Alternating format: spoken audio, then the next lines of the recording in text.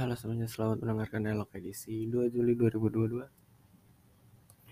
Harusnya gue nge-tag yang buat tanggal 2 Juli itu kemarin biar gak lupa, tapi gue males karena di penghujung hari kepala gue tuh pusing, jadi gue tunda.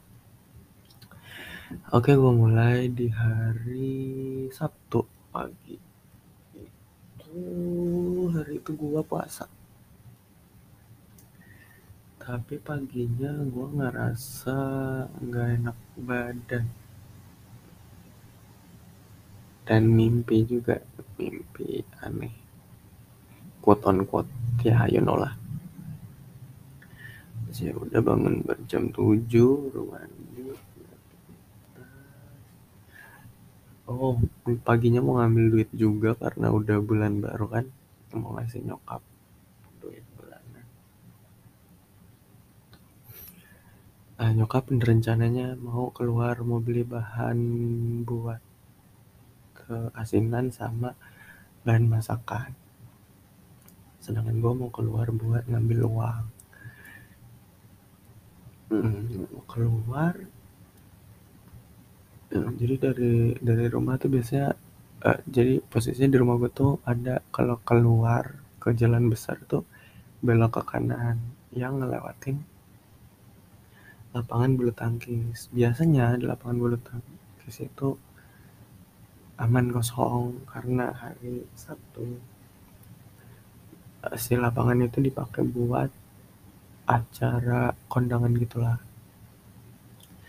Ada yang nikahan di situ, jadi dialihkan lewat kiri. Nah, permasalahannya adalah di pertigaan itu yang kanan kan rame banget nih, orang-orang udah pada rame, udah mau jalan menuju tempat acara. Nah, di kiri itu ada ambulan berhenti. Gua nggak tahu kenapa ada ambulan berhenti di situ. Mana gangnya sempit, cuma buat muat mobil satu sama motor satu. Itu juga harus berhenti dulu terus gantian gitu. Nah, mobil ambulan gua lewatin bisa, di depannya ada angkot 2 berjejer nganterin rombongan besan juga.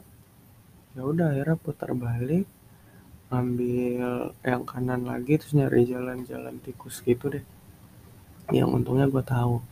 Jadi udah lewat situ, terus gue nyari apa namanya, tempat yang jualan buah-buahan untuk asinan. Gue ikutin tuh nyokap mau kemana, mau kesini ke situ.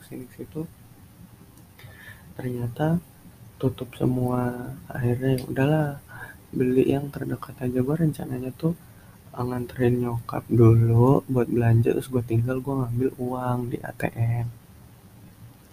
Ya udah, abis itu nyokap belanja sampai bilangnya sih, pertama kan belanja buah dulu, abis itu baru belanja sayur. Pas belanja sayur, karena deket di jalan tikus tadi, paling cuma sekitar 500 meter, masalah 500 meter, nyanggupin buat jalan aja nanti kalau udah. Ya udah, gue pikir daripada buang-buang waktu kan, udah mau ngambil uang, daripada gue ngambil uang setelah gue ke Jakarta. Jadi gue dari itu gue juga ada rencana mau ke Jakarta. Ya udah, gue ambil uang dulu buat pegangan gue sama buat ngasih nyokap. Udah tuh paling cuma sekitar 15 sampai 10 sampai 15 menit. Ya udah kan, ambil. Gue coba nih lewatin jalan yang tadi lagi, saat ngelewatin tukang sayur ke tempat gue ngedrop nyokap. Gue celinguk ke kiri, gue pelangin ke kiri. Nah, masih ada di situ. Ya udah, gue tungguin. Akhirnya gue tungguin, terus kita balik bareng.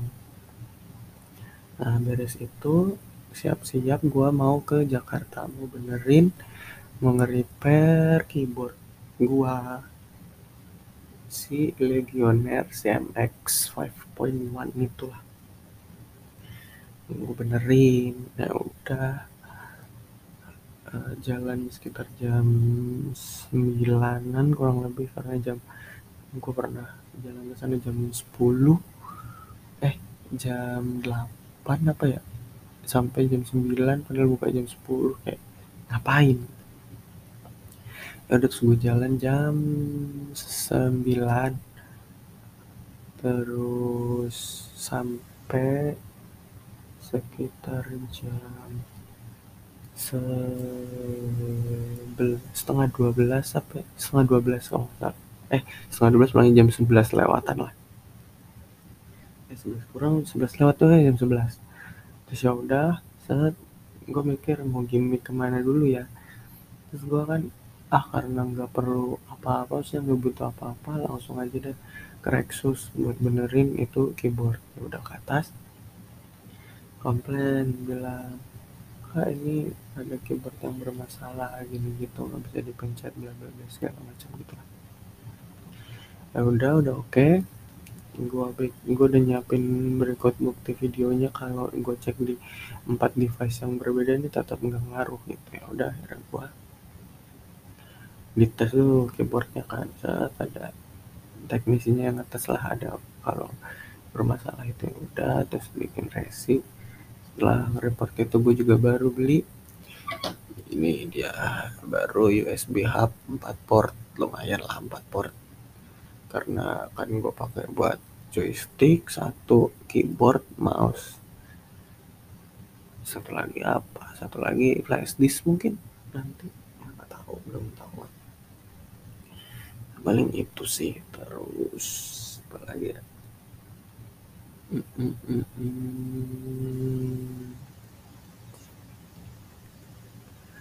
udah akhirnya beres jam 11.30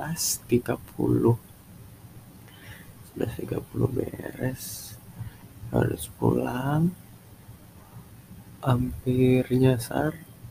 Padahal gue pernah lewat situ, masalah memori gue cukup terganggu gara-gara gue pernah ke Mangga 2 bareng Bang Erbi. Jadi gue lupa jalan yang biasa gue lewatin, malah kemana-mana dulu ya. Tapi untungnya gue inget lagi, jadi ya pulang sampai rumah sekitar jam 1 mungkin sampai rumah.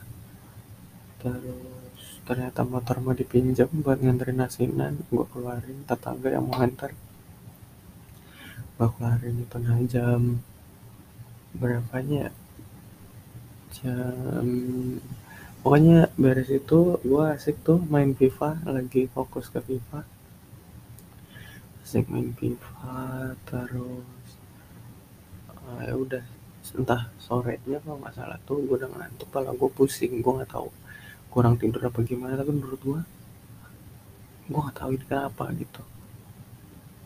Mulai agak pusing. Oh, apakah gara-gara puasa? Itu nggak paham ya. Masa iya puasa sebelumnya nggak pernah membuat gue menjadi lemah sih. Dan kayaknya itu bukan alasan yang tepat untuk uh, kayaknya puasa bukan alasan yang tepat untuk sakitnya ya, untuk gimana sih kalimat yang tepat.